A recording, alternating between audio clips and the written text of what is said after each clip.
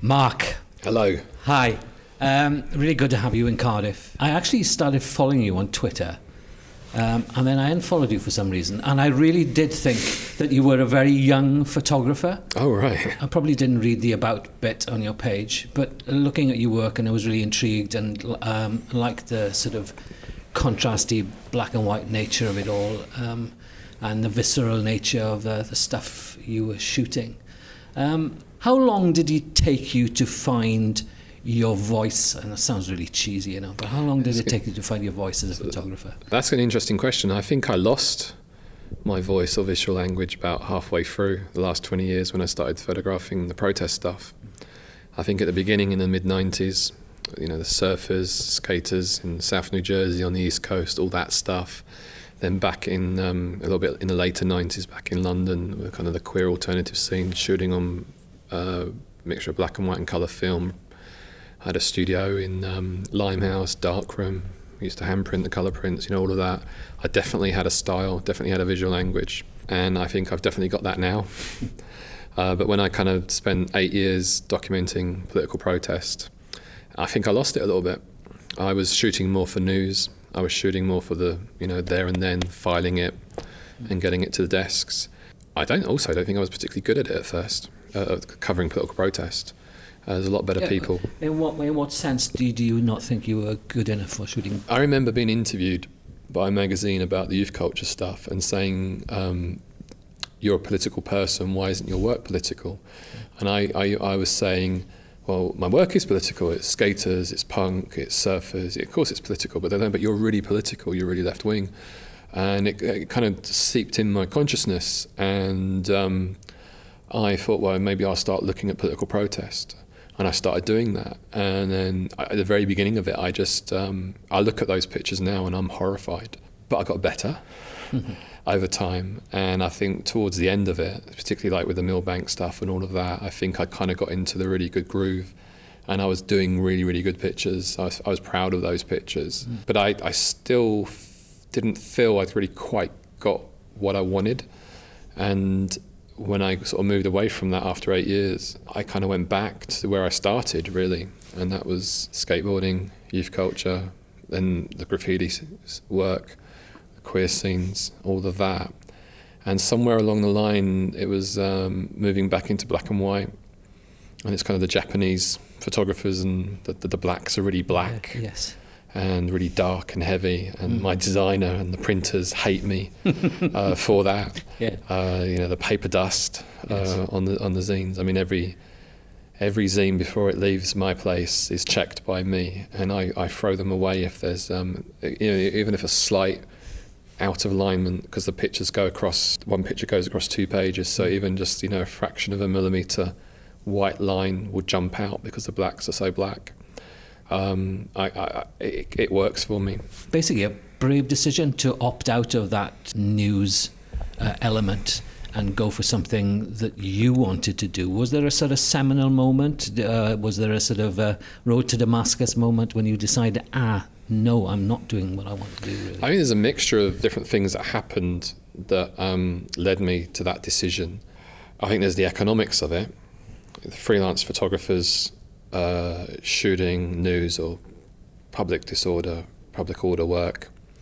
The way the structure of the industry is now, with particularly with the agencies, and every newspaper would have the subscription deals. They've already bought the picture before they've got it.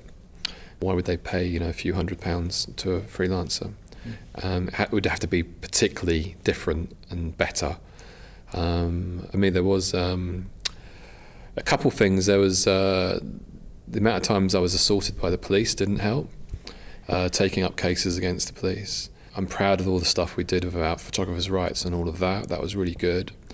But I had really got to a point where I kind of wanted out of that world. But it was covering the Millbank riots when the Conservative government, or the coalition government, had increased student fees. And, it was a very hard day photographing the Tory HQ getting smashed up. I'm really proud of the pictures I got that day, and there's a particular picture that a number of photographers got And that picture was on the front page of every newspaper the next day, and the Guardian critics wrote about how it was a seminal, amazing, poignant picture, and I agree. But it wasn't my picture. I was standing next to the guy who got that picture. But I was kind of thinking after that day, what am I doing? Why am I here? Why have I put myself through all of this to not make any sales and risk limb and life maybe? And I also, even though I think I was a better photographer of covering political protests by then, I won out. Did you feel protected by your camera at all during protests? Depends. Sometimes you're a target because of your camera. Yeah. A target by both sides? Both sides, multiple sides. I photographed a number of the English Defence League protests. Some of them are right-wing nationalists, some of them are neo-Nazis. And they would go after the cameras. I had one particular time when my camera was smashed into my face by a protester. That protester got a police caution for it. But in 2006, I was hospitalised by the police. I successfully sued them and did that again in 2008. So, I think you are a target sometimes, yeah. Don McCullin said something on Radio 4 the other day that he thought photojournalism was dead. There's no photojournalism anymore, that because access is limited to what you can do. I mean, he spent some time in Syria. He went to Palmyra and had a look at Palmyra.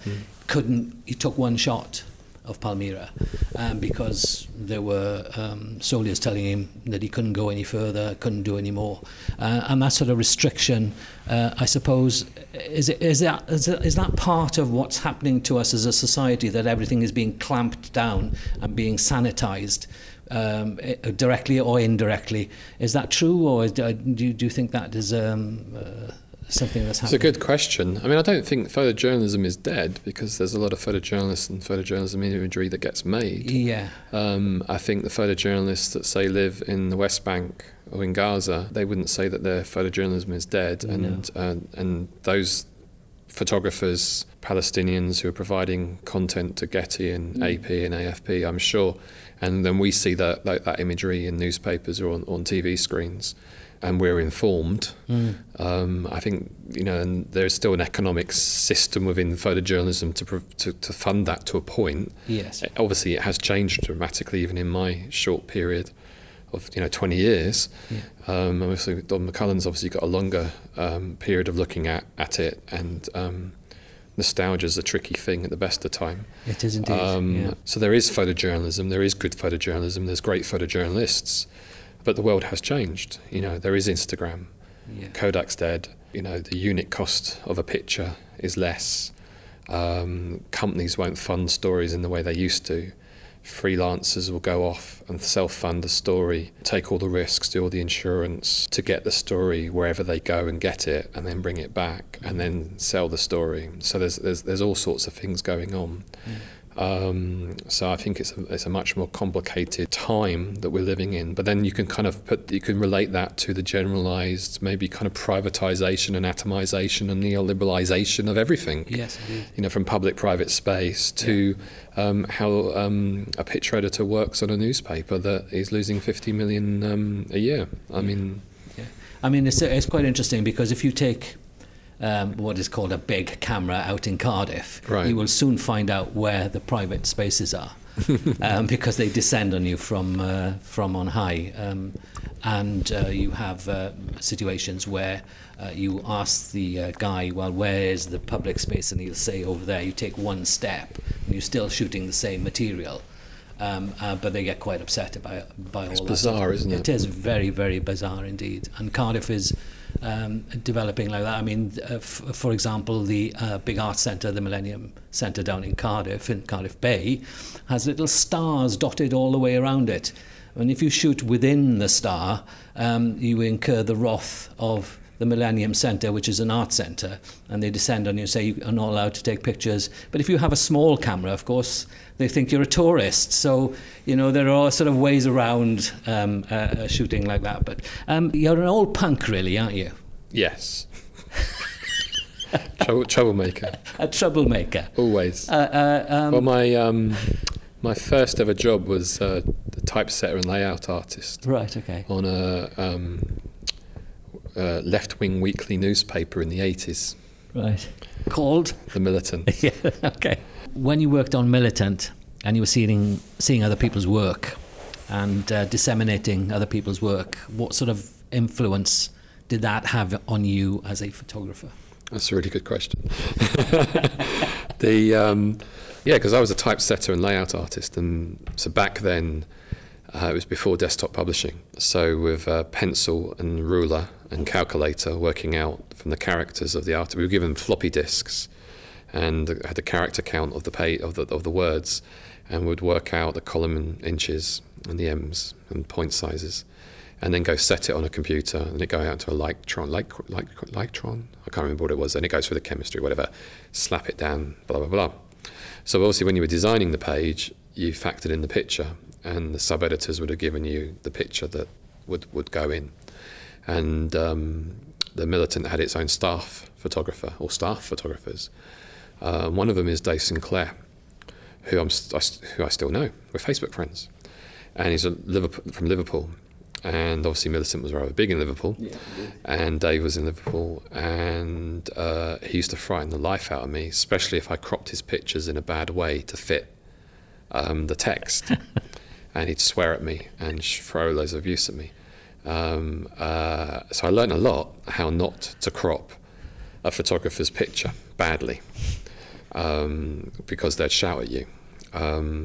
But that was all those Liverpool pictures, all the poll tax pictures, all that kind of stuff. Amazing archive of working class history, of political activism, stuff on the left. For 5 years I was laying that stuff out. It must have had an effect as for me later, because when I left working there, I went to art school and then became a photographer. So it must have all fed in, and it must have also fed into how I do the zines and self-publishing, because I've got even though I've got a designer that does my stuff, but I've got an eye, and I'm very prescriptive in how I want it to work. So I know how to lay out a page. But yeah, there was some amazing photography that came through those years that was vibrant and very, very, very political. And it's nice I'm still friends with him, actually, because I have a huge respect to him as a photographer. Does all that stuff lie in an archive somewhere, Mark? I think he's got it. So I think he's done a couple of books. Right, okay. I think there's a recent one on Liverpool. I mean, that's the kind of stuff that Cafe Royale would like, I think. I think I think there's so many amazing photographers out there. They've got amazing archives, all that kind of stuff. And even though I think my road on the protest stuff was rocky at the beginning, I think obviously I feel I was better towards the end. But there are photographers that have been doing it a lot longer than me and better than me, and to get hold of their archives and do something interesting with it would be amazing. I mean, I think there's always been a bit of a photography editor in me somewhere along the line, and I have toyed with the idea of publishing other people's work. Okay. That's something I have thought about in the past. And what about collaborations as well? Do you do collaborations? Do you with other photographers? Or? I have. I mean, Brian David Stevens. We did the writers, not the writers' zine because that was mine, but we did a show down Leek Street under Waterloo Station, and because we worked on the graffiti stuff early together. That was really good. Brian's a good friend. I mean, we met covering protests. Literally covering protests. We became friends. So I've done collaborations with him. Collaborations with the Photocopying Club when we did the Xerox and Destroy show. Matt Martin, a young photographer, really a great photographer. The Photocopying Club project that he's done is brilliant. Yes, he curates the Doom Gallery. So I think collaboration is important. Yeah, I think that's what we lack here in Wales. Actually, is this sometimes when we meet people who come from London, or photographers in London working, and the vibrancy of a photographic scene, if you like, in London compared to down here is immense, really. And there's a vast difference. But there's so much here to photograph. I mean, living in Cardiff, I don't actually live in Cardiff anymore, but I could spend my whole life photographing City Road in Cardiff and the streets behind City Road, because it is an exceptional place with exceptional people in it, and exceptional things happening all the time in that particular street, and graffiti art happening there as well. Right. That's another question I wanted to ask. There's a lot of sort of commissioned street art. Yeah. and then behind the streets is where you get all the action happening. Yeah. And that's the interesting places to be. Yeah, street art doesn't really do it for me. No. So, I mean, I'll appreciate creativity and style, and there's some great street art out there, but it is the writers, the graffiti writers I'm more interested in. I think going back to the kind of the how large London is London is just large. Yes. So though the photography world is small, obviously compared to Cardiff and London, it's different. I mean, the photography scene in London is big enough for you to have people you don't like. And have, it's that kind of, it can be complicated. Yeah. But at the same time, there's enough people there to collaborate with and work on things at different times in your lives. And also, meeting up for a coffee and having a chat with people and sharing. Some people, I've found over the years, some people can be really giving and really share and help. And I certainly try and do that. I get photographers email me. And I'll always meet up for a coffee and a chat. Yeah.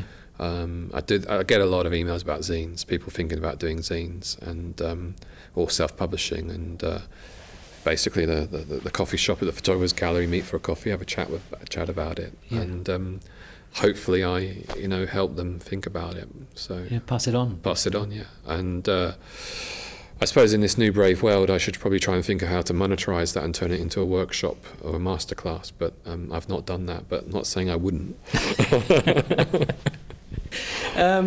Jumping ahead a little, and your new project, Vandals, which is that's a jump, a big jump, I know. But I think kind of right time to sort of talk about it. But there was a program on telly the other night about the Middle Ages.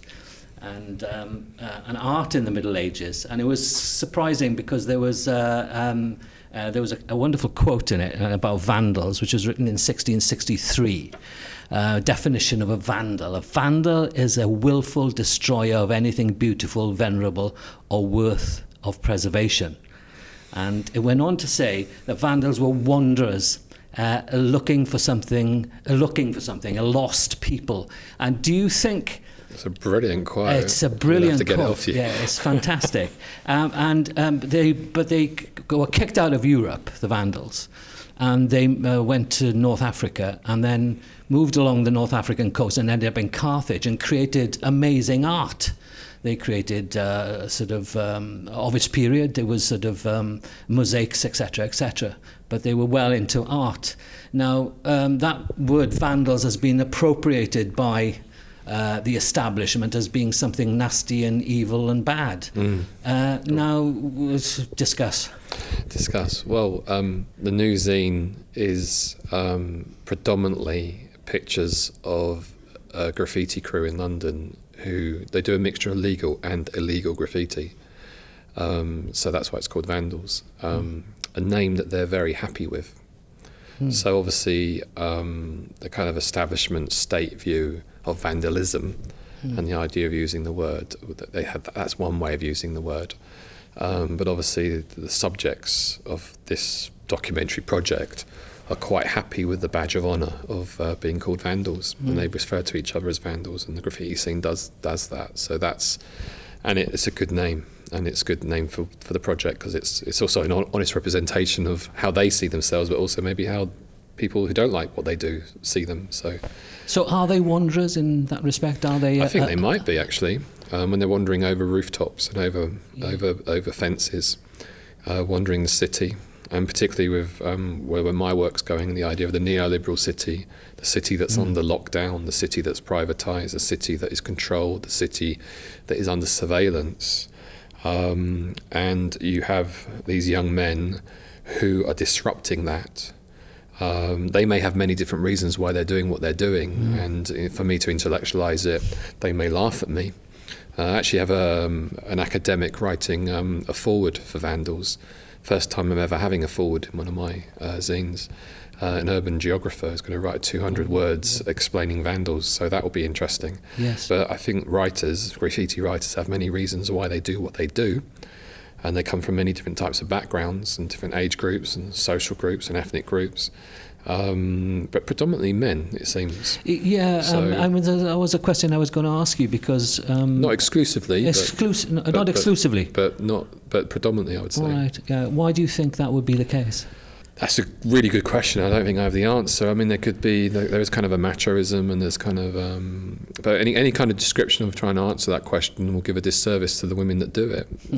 So I don't want to do that, because there are women that do it. But I like the description of the wanderers, wandering the city, looking for opportunity to write your name on a wall. Yeah. And even though it's maybe temporary, I mean, the hope is maybe it's there for a long time.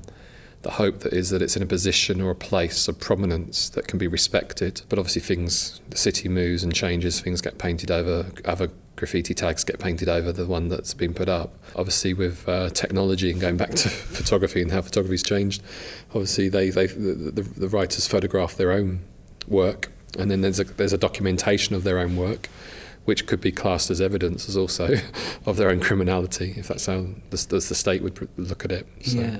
And what I'm doing, photographing them doing it's this. A criminal act, is it? Well, I'm not doing a criminal act, but some of them are engaging in what would be seen as criminal damage. I'm documenting them doing that. So potentially I'm providing evidence of that criminality, potentially, or alleged criminality, as we're recording. Yeah. But I'm there to document a subculture. I'm trying to understand it, and I'm trying to inform the public about this subculture, that it's not just, not the two-dimensional view of how people see graffiti writers. Do you admire them? That's a really good question, and kind of loaded. Yeah, it is very. And I'm sure the lawyers for this project will be wanting me to answer it very, very carefully. Okay. I mean, I'm a documentary photographer. I think what I document is truthful of what is in front of me.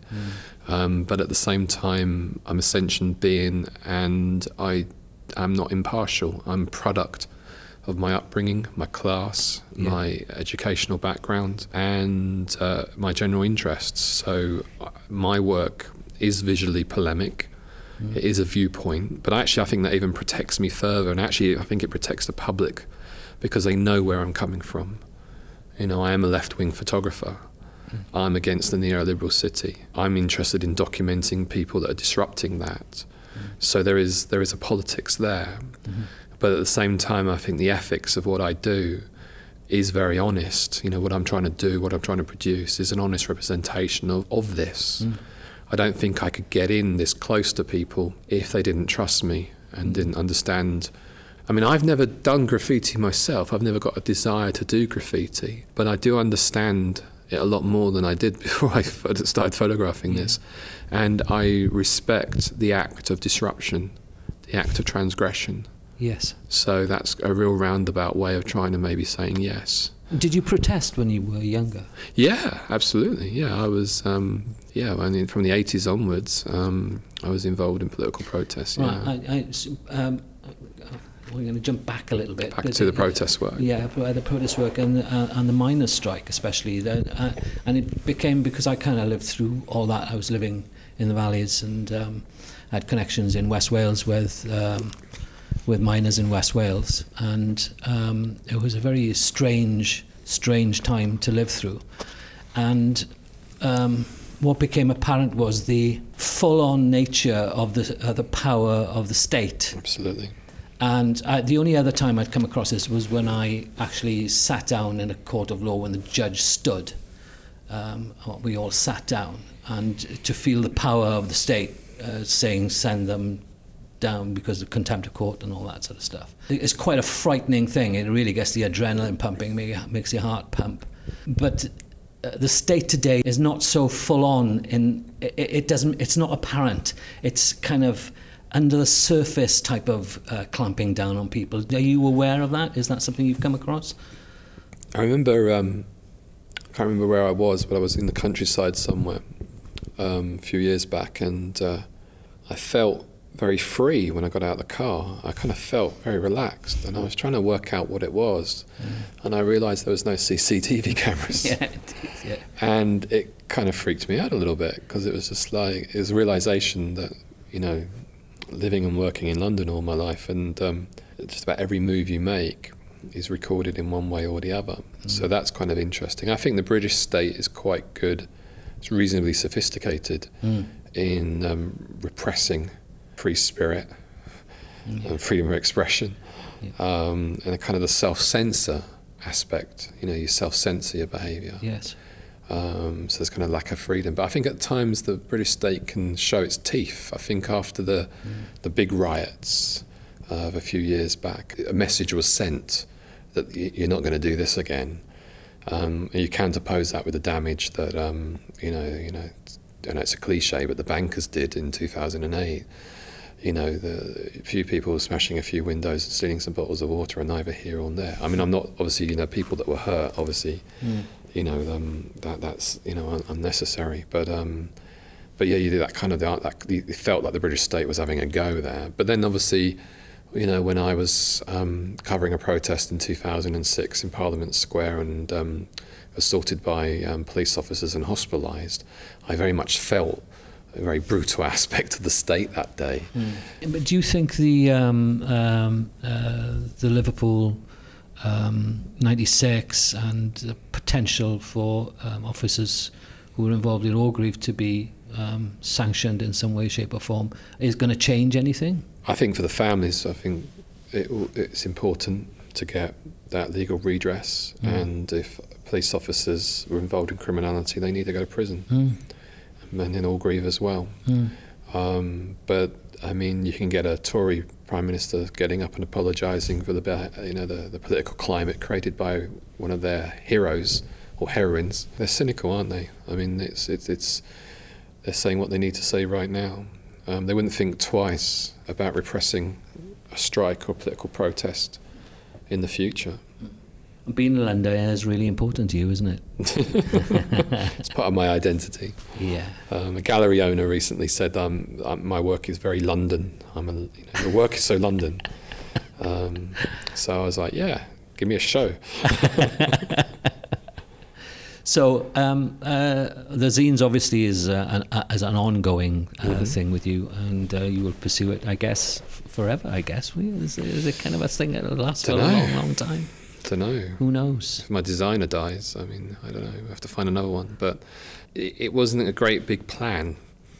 You know, we did the first one in 2012, Writers, of the first sort of part of the graffiti work, and I never thought there'll be another one or another one or another one or another one. But it's like we just keep on going and doing it.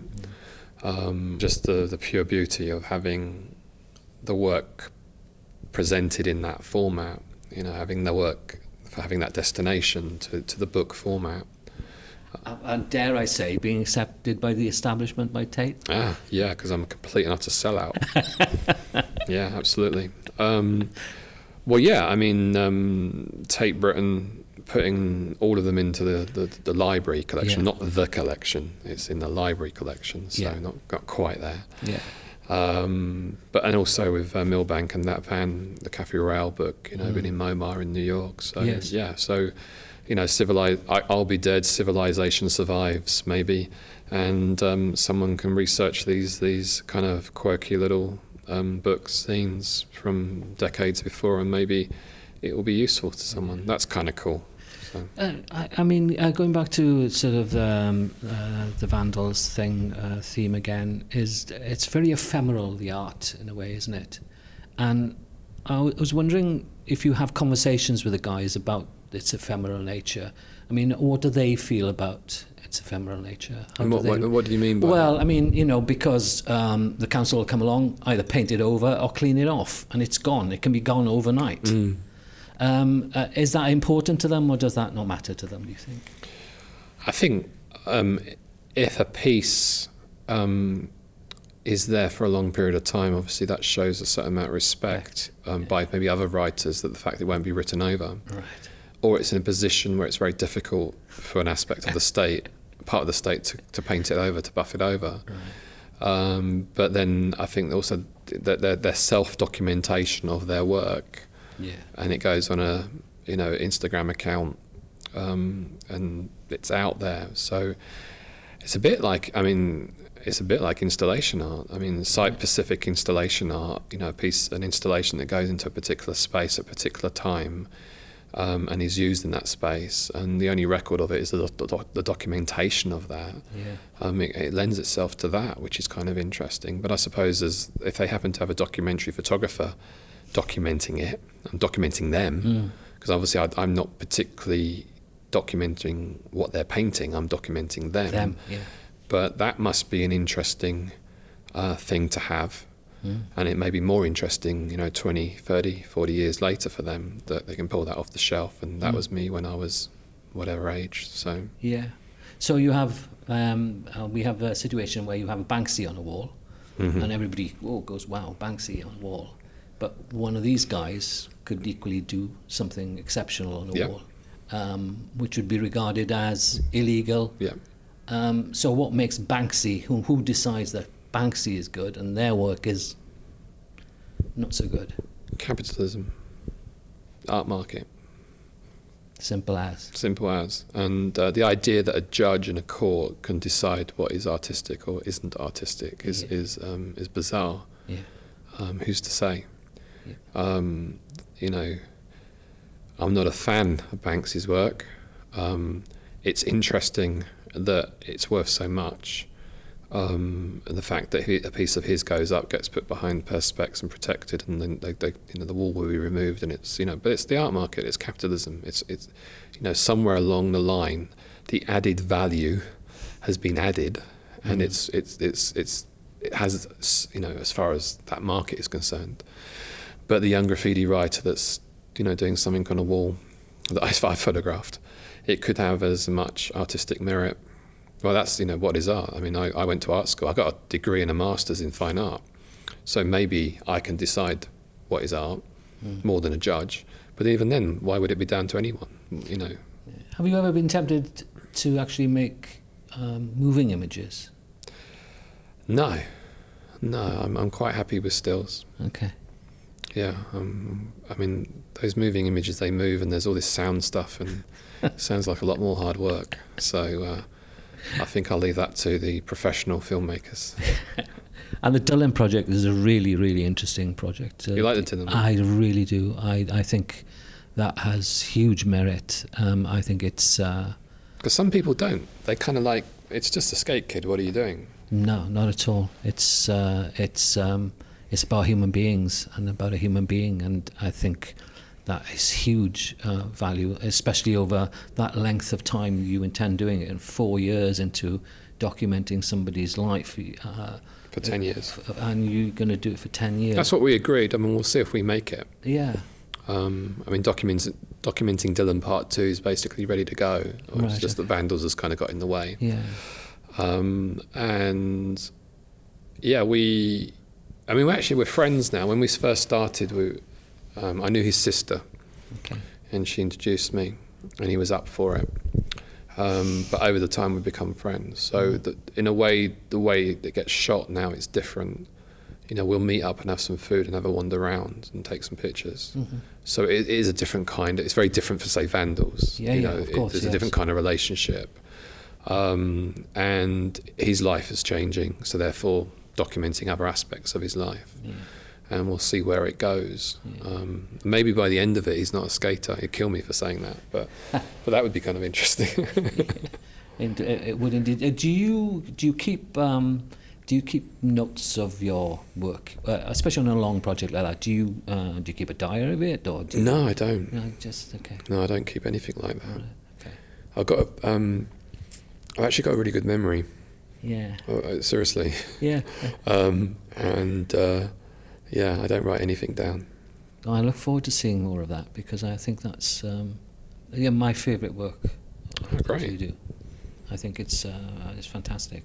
And what's your least favourite of mine? What's your least favourite? Least favourite of yours? That would be interesting. You're just like, I don't get that. Well, no, I was intrigued. I've been intrigued by your work for a long time, and I guess the Berlin one I did find a little difficult. And I was, I kind of didn't float my boat very much. Yeah. But maybe I don't fully understood its context. Maybe it's true though. I mean, I've got mixed feelings by it because it is literally a 2-hour walk around that particular park in Berlin. Yeah. And the pictures aren't as strong. I mean, maybe it was a tactical mistake on my part having a launch of the Photographer's Gallery and then BJP doing a feature on it. And it's kind of like maybe people who didn't know who I was then seeing all this and thinking, God, this work's crap. Who's this guy? So are there gatekeepers in the world that we work in? Gatekeepers that will allow this sort of work in, but not... Well, I suppose that there are I think by very nature there's gatekeepers. I mean, if you've got curators and directors of galleries, they're going to decide what they want. It's really interesting. Martha Cooper, the great Martha Cooper, who photographed all the kind of 70s graffiti in New York, had a show at a gallery in East London, and I went to a talk that she did and got to meet her and take some pictures, and a film director I know who's an old graffiti guy who's doing stuff, so it's all really good, really great stuff. And I really thought the gallery would take a few of the zines, and I dropped them off, and they held on for weeks to make a decision, the director of the gallery. And they came back in the end and said no. And it was one of those moments when I really thought, I'm really surprised that this particular gallery isn't taking this stuff, considering that you've just had Martha Cooper, not putting myself up to the same level as her. I'm a huge fan of her work. But here is some stuff of London graffiti, of public-private space. Why wouldn't you take it? I have no answer. No, they didn't explain it themselves. They got no obligation to explain themselves. Yes. But the irony is this was a small gallery on Brick Lane, but Tate Britain takes it, but they didn't. So, I mean, some gatekeepers are nicer than other gatekeepers. Why things end up in magazines, why people are hot at this particular moment or particular time. I mean, I don't like going to private views. I don't play the game. I don't do awards, don't enter awards. I mean, I'm not very good at schmoozing because I get kind of intolerant of people. If I think I'm allowed to swear in this. Yeah, go ahead. Yes, if I think someone's an arsehole, I'm not going to put any time in to try and ingratiate myself with them. Yeah. I'm just getting on with what I want to do. Yes. Make what I'm making. Obviously, I'm hoping there's an audience for it and that people will like it and get it and understand it and want to buy it. Yeah. And if some of those are gatekeepers and they can give you more access and more financial stability, then all well and good. Is there any area you wouldn't tackle in that sort of subterranean world that, the graffiti world? Is there anything that you think, I'm not sure? Yeah, even with vandals, there's been a full stop because I've not documented anything to do with trackside. The British Transport Police are very hot and, in my view, rather repressive. But if the writers I was documenting were doing stuff like that on their train lines or track sides, and if I was photographing that would put a huge, great big flashing light on me. And I've consciously decided not to document that. But there's the ethical and legal questions of if I start trespassing, especially if it's a train track. So I'm also 47, Will I be climbing over those types of fences? Yes. I mean, there's some fences I can climb over, but there's not those kind of fences. I get one more question there, really. I'm intrigued that you did a lot of writing, especially for The Guardian, etc. Do you still write? No. No interest? Absolutely no interest. It was a time and it was the right time, right place. It was the political protest stuff. It was the assaults on me. It was being put under surveillance by the police because of that. It was all the stuff around Section 44, the Terrorism Act. I'm a photographer, not a terrorist. The NUJ stuff I was involved with. So I started doing the communist-free pieces for The Guardian, but that's because I was working on an investigation with them. So they were kind of gave me all the communist-free stuff to kind of build me up, I think, in a way, build the brand.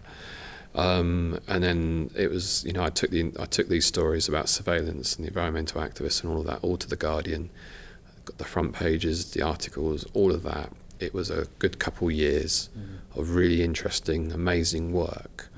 And I never thought, I would ever be the person that would ever done that kind of stuff. I love the fact that exists.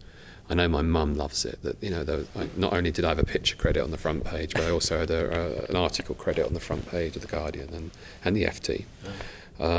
So it's right time, right place. I mean, saying that, I recently wrote something that was kind of like a communist free on my own blog about the EU referendum. Yes. And that's the most recent thing I've ever done where I actually sat down and thought, I'm going to write something. And I did that to try and work out what I was going to do, how I'm going to vote. But when I made that very conscious decision to move away from the protest stuff, all the investigations, all the surveillance stuff, all of that, just to kind of draw the line, move away from it. That's when all the graffiti stuff came, and then all the more back to the skateboarding, back to all the kind of the youth culture, kind of back to where I started really, but with 20 years experience and 20 years eyes, and hopefully 20 years better photographer. Yeah, that's a bit of a circle really, isn't it? Yeah, it's a circle, and I feel much more comfortable. I feel much happier where I'm at with that, and I also think the work is better. I've got no desire to sit down and write anything, even for money. So seems a good place to stop. Thank you very much, Mark. Okay, Cheers. thank you. Thank you.